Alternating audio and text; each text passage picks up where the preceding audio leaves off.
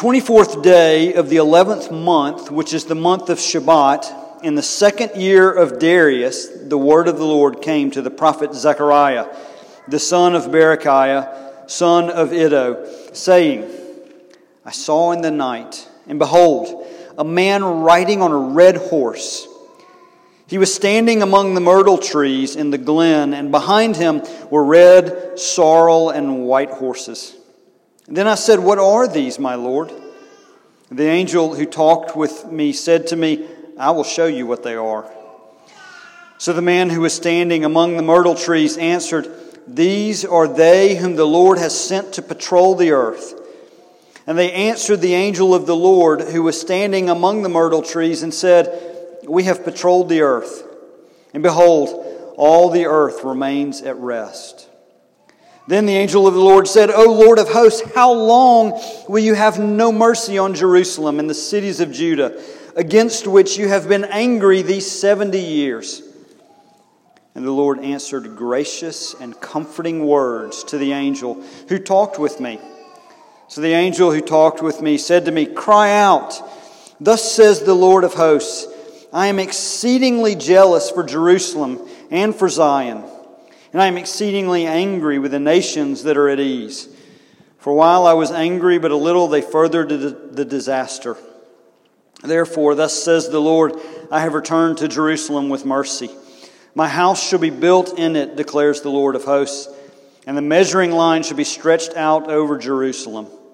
Cry out again, thus says the Lord of hosts, my cities shall again overflow with prosperity, and the Lord will again comfort Zion and again choose Jerusalem. This is the word of the Lord. So each week at our office, our staff opens the week with a staff meeting. And it's our pattern to open that with a word of devotion, and we alternate various staff members presenting something the Lord has just blessed them with in their own devotional life. This week, as we started out the week, Jerry was providing the devotion, and she was reading to us about God's love from a book by J.I. Packer, Knowing God. She read this quote, God's love is an exercise of His goodness towards individual sinners. It is not a vague, diffused goodwill towards everyone in general and nobody in particular. And then my paraphrase, rather as a function of His being, His love is directed towards a particular people in a particular way. I heard these words and I asked her to stop. Do me a favor, read that again. It was almost too meaty for me to capture in one moment, but something in my heart said, I need to hear that again.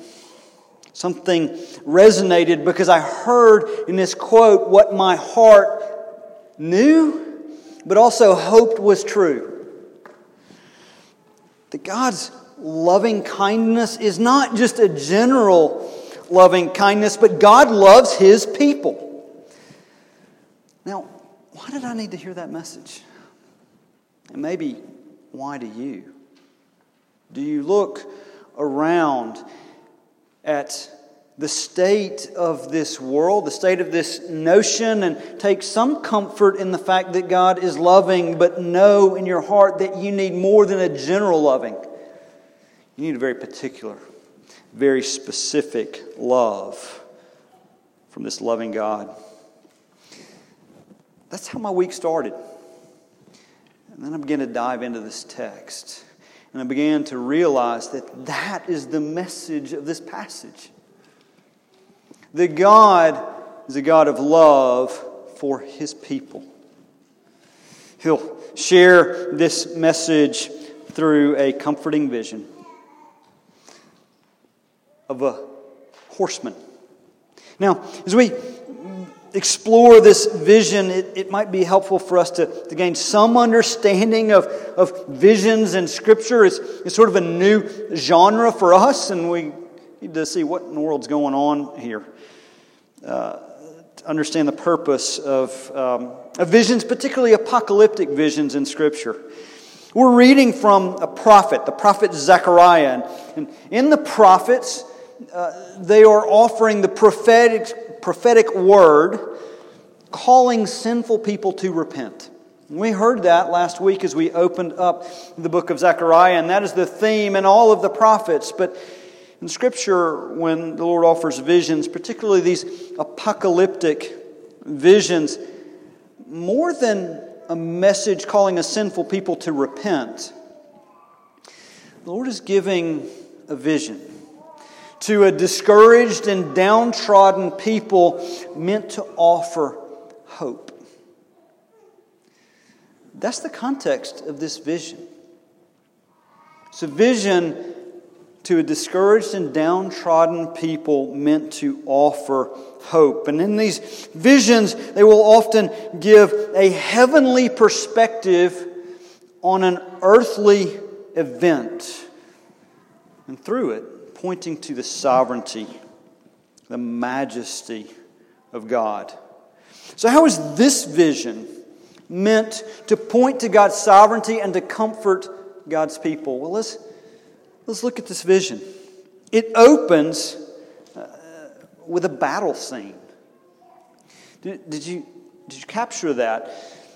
Zechariah is given this vision of a man riding a red horse, and behind him are a group of other horses. This is a picture of the cavalry.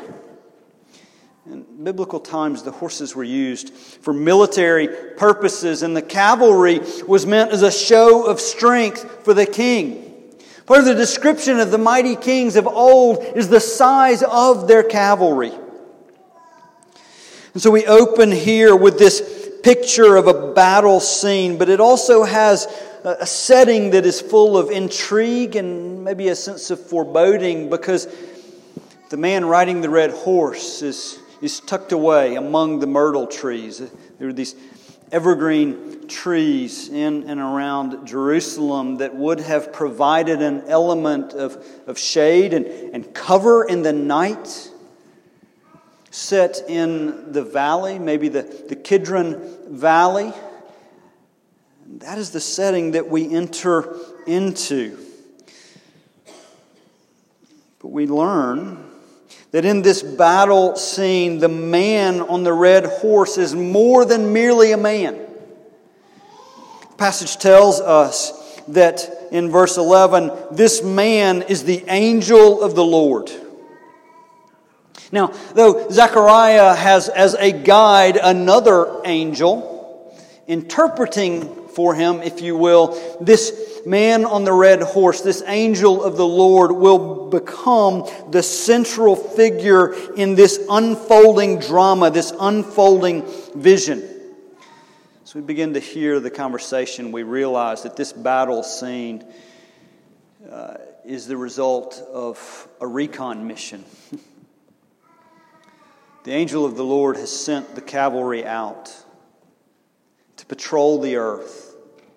And now they are coming back to report to him their findings.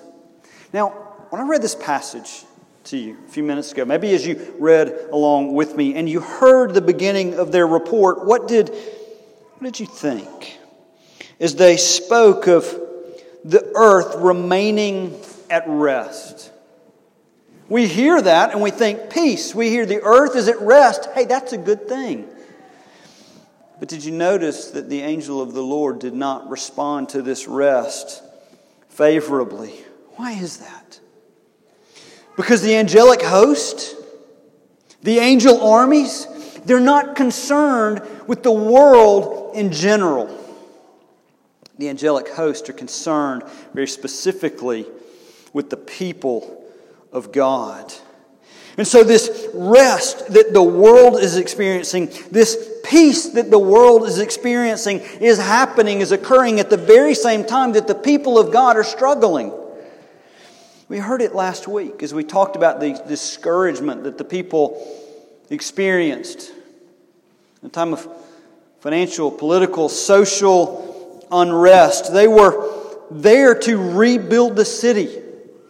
And in their rebuilding, they were experiencing opposition. Sometimes, as we read Nehemiah, that opposition was from external sources, and sometimes it was from their own internal unrest. And so, with that contrast, the fact that the nations were at rest tells us that their rest was a neglectful rest. The world is standing idly by while the people of God are struggling. And the angel of the Lord heard this report. Again, a picture of a heavenly reality over an earthly event. This angel of the Lord heard this report and could not fathom a world at peace, enjoying its spoils while the Lord withheld His mercy from Israel. And so he cried out in prayer. Verse 12, then the angel of the Lord said, O Lord of hosts, how long will you have no mercy on Jerusalem and the cities of Judah, against which you have been angry these 70 years? The angel of the Lord is interceding on behalf of the people of the Lord. Before we get to God's response, we need to consider this prayer. When you hear this prayer, when you hear the angel of the Lord crying out, how long, O Lord, what's your first response? Does that make you feel a little bit uncomfortable? To hear that almost challenge of the Lord? Well, let's understand that what the angel of the Lord is doing is the angel of the Lord is praying God's word back to him. If we would look to Jeremiah chapter 25, verse 11, we would see that God prophesied that the land would lay in waste for 70 years. The angel of the Lord knows the word of the Lord. And rooted in the word of the Lord, the angel is praying that word back to the Lord, calling on Him to fulfill His prophetic promise. It's a model for us in our prayers. That if we are to pray to the God whom we are called to live in a relationship with, we are to know His word. That our prayers have power and strength because we pray back to the Lord His word.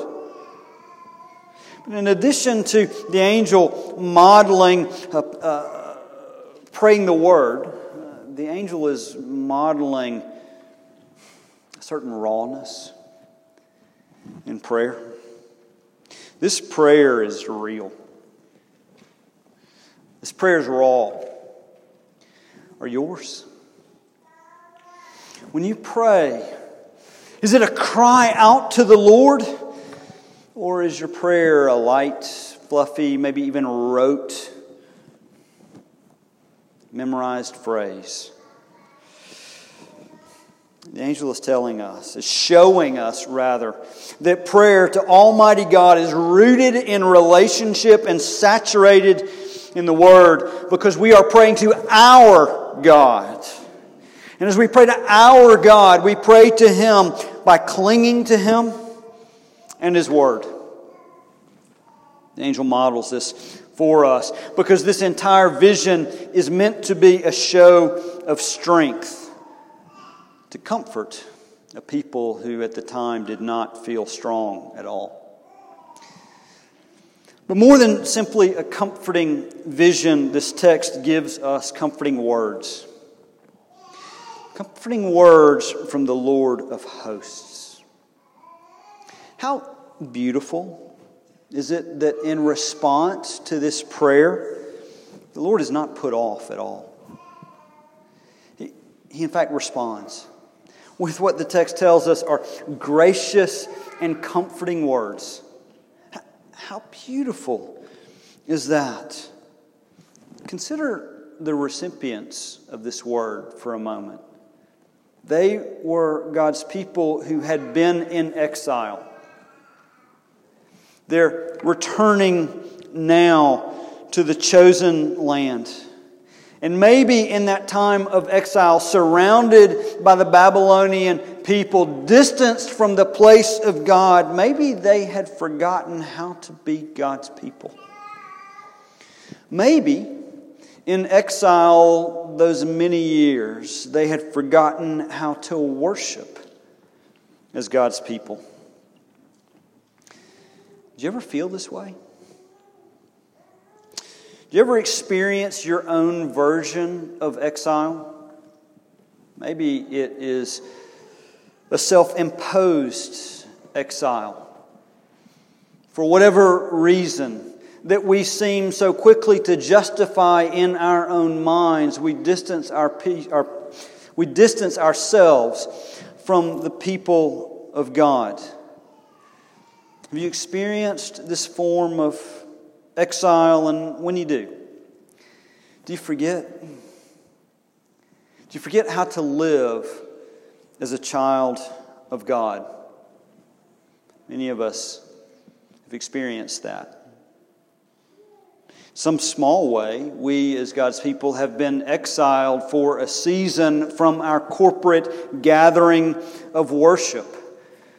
And in that exile, have we forgotten how to worship God as a body, as a people? The Lord is giving gracious and comforting words to the people of Jerusalem through the prophet Zechariah, but He's also giving those gracious and comforting words to us. So God calls His prophet to cry out of His love. This message is a threefold message, and it's marked by the threefold, "Thus says the Lord." So let's take a look at this threefold message. First, we hear a message of God's fierce and targeted love. Listen again to the first words that we come to in this, in these gracious and comforting words that the Lord speaks through Zechariah in verses 14 and 15. So the angel who talked with me said to me, "Cry out, thus says the Lord of hosts, I am exceedingly jealous for Jerusalem and for Zion, and I am exceedingly angry with the nations that are at ease. For while I was angry but a little, they furthered the disaster." This is covenantal language. This is the language of connected, committed relationship.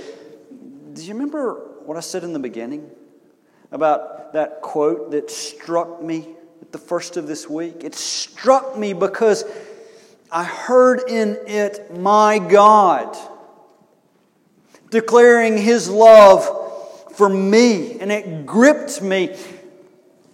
This message that God speaks through Zechariah, He speaks with covenantal, committed language. It's not a vague love for everyone in general and no one specific. God is speaking to His people. A people then and now whom He had chosen and loved from before the beginning of time. And literally, when it says exceedingly jealous, He's speaking of being jealous with great jealousy. For Jerusalem and for Zion, He's not talking geography here. This is not merely a jealousy for the city, it is for the people of the city. And as we understand the movement of God's Word, we see that throughout He has been gathering for Himself a people. A beloved people. A chosen people. That starts out through a family and becomes a nation, and now in the fullness of redemptive history is the church. When God speaks of His jealousy for Jerusalem and Judah, today you need to hear His jealousy for the church of Jesus Christ. This jealousy that He speaks of, this great jealousy, it's the language of lovers. And God is telling us, His people, that He will not share us with another, because He wants us all to Himself as the objects of His love. Imagine a people who had been exiled in Babylon, how much they needed this gracious comfort. How much do you need this gracious word of comfort. But understand that God's fierce love is also meant to communicate that He was exceedingly angry with the nations around Him. And understand, this anger and this jealousy must go hand in hand. Because God has seen that His beloved people have been abused by the hands of the nations. The nations had abused their role by furthering the disaster on God's people. And now they were lying in an indulgent ease. The comfort meant for God's people was also meant to communicate that the anger that had been aroused against them in their sin would now be targeted towards the nations who would feel God's wrath. Friends, you know this in your own families, that a parent will discipline a child. And there is an element of appropriate anger communicated in that discipline, but the parent will not tolerate someone from outside to come in and abuse that child. There's a difference between the discipline of a child and the anger at an offending party. That we as parents, we as people understand, and that is what God is communicating here. The Lord of hosts, the Lord of angel armies will fight for His people. That's the first part of this threefold message of love. But the second we see in verse 16, when once again we hear, thus says the Lord. Verse 16, therefore, thus says the Lord, I have returned to Jerusalem with mercy. My house shall be built in it, declares the Lord of hosts, and the measuring line shall be stretched out over Jerusalem. Last week, we heard the foundational call. In Zechariah was this foundational call to return. And we defined that returning as a relational returning to the Lord, whereby the Lord promised that He, too, would relationally return to us. But here, in this text, the Lord is saying, I have returned. I've returned to Jerusalem. I have returned to you, my people. It's a promise of His presence that would come through the rebuilding of His house, the temple, but it would be manifested beyond that as the measuring line would be stretched out across Jerusalem. This mention of the measuring line is an image that we see throughout Scripture. In the book of Lamentations, written to lament over the destruction of Jerusalem at the hands of the Babylonians, the word of the Lord said that the measuring line then, in that day, in Lamentations 2:8, was an instrument of destruction. Yet here, in the return, God is saying that the measuring line now is an instrument of restoration. We will see that throughout Scripture, culminating gloriously in Revelation 21:15, when the measuring line then is the golden measuring rod, stretched out over the city, the New Jerusalem, and the new heavens and the new earth. God is saying that He has returned, that He will rebuild. We see it throughout Scripture, and we'll see it with greater clarity and glory. It's a comforting word of restoration that leads to, in verse 17, this promise of prosperity and comfort. The third of the threefold, thus says the Lord. In verse 17, cry out again, thus says the Lord of hosts. My cities shall again overflow with prosperity, and the Lord will again comfort Zion and again choose Jerusalem. This third message is connected to the second. It's a message of prosperity and comfort, but that prosperity we need to hear is first and foremost a promise of presence. The nations then and now define prosperity in a self-indulgent way. A self-centered way, limited to material prosperity. It was the temptation of the nations then. It is the temptation of the nations now. And sadly, many of us in the church have bought into these deceitful ways. But God's telling us in His Word that His people will find the ultimate gift of prosperity in His presence. Yet, we can't deny that His spiritual presence also leads to physical fruitfulness. As God's people grow into their gifting, as God's people begin to care and nurture others in their place, both in the church and without, the people of the place and the place itself begins to become more beautiful. Friends, God works in and through His people to bear fruit in the garden in which He has placed them.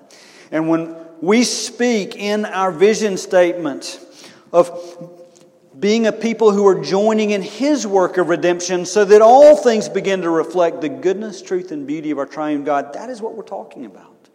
We're talking about His spiritual presence manifesting itself outwardly in physical fruitfulness.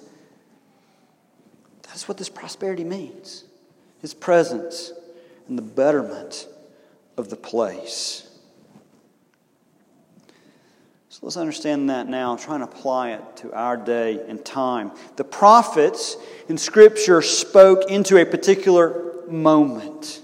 But that message is applicable for the people of God in all times and in all settings. So where do you feel the temptation towards discouragement?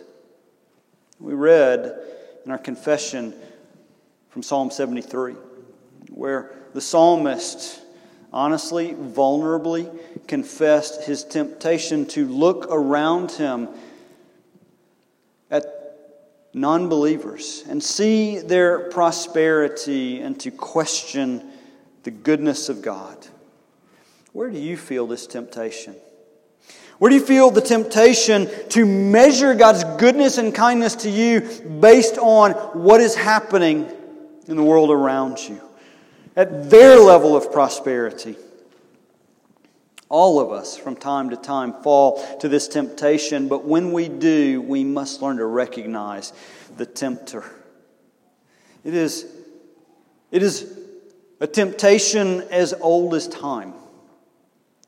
In the garden, Satan deceived Adam and Eve by convincing them that God was holding out on them, that there was something better out there.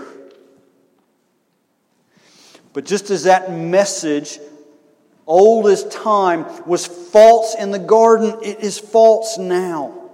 As we consider this text, at least part of our application is this call to not be deceived by what we see in the world around us, to not measure God's love and goodness for us based on our position relative to others. So He sent Zechariah to offer this gracious and comforting word of His intentional love and care for His covenant people. But those comforting words also offer for us an admonition. Set your hope on the Lord and not on the ways of the world. God gave Zechariah this vision to encourage His people with hope. And as we explore the Old Testament and the prophets, we need to sit in that moment to explore the Word, but we also need to understand the fulfillment of that Word and that moment. Because in the fullness of time, this vision that was pointing to His love was fulfilled in the person of Jesus Christ. The Hebrew word for God with us, the promise of this text, that Hebrew word is Emmanuel. And in John chapter 1, verse 14, we read God's word fulfilling that promise. Because the Word, Jesus, became incarnate.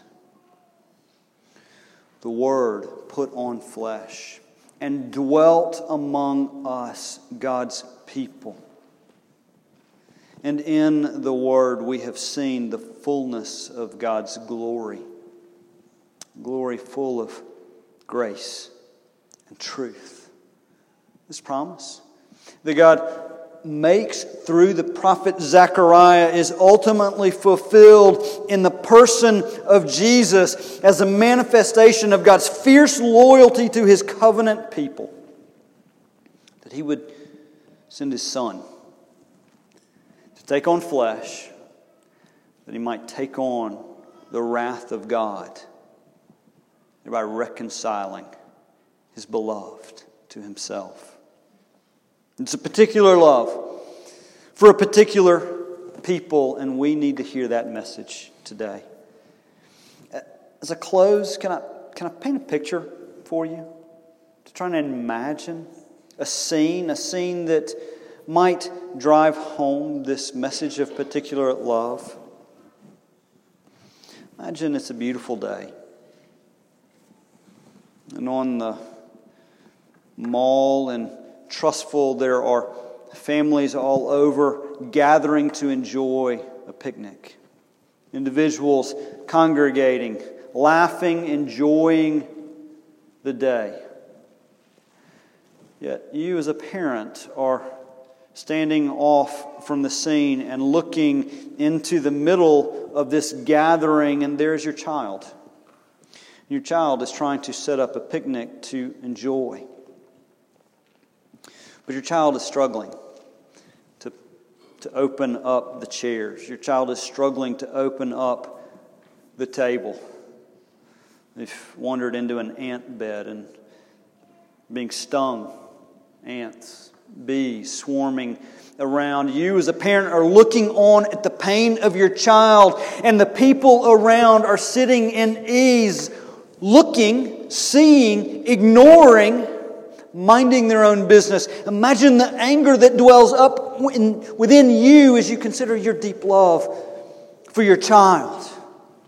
You understand in that scene a particular love, not for all, but for your people. And now know that in that scene, you are the child.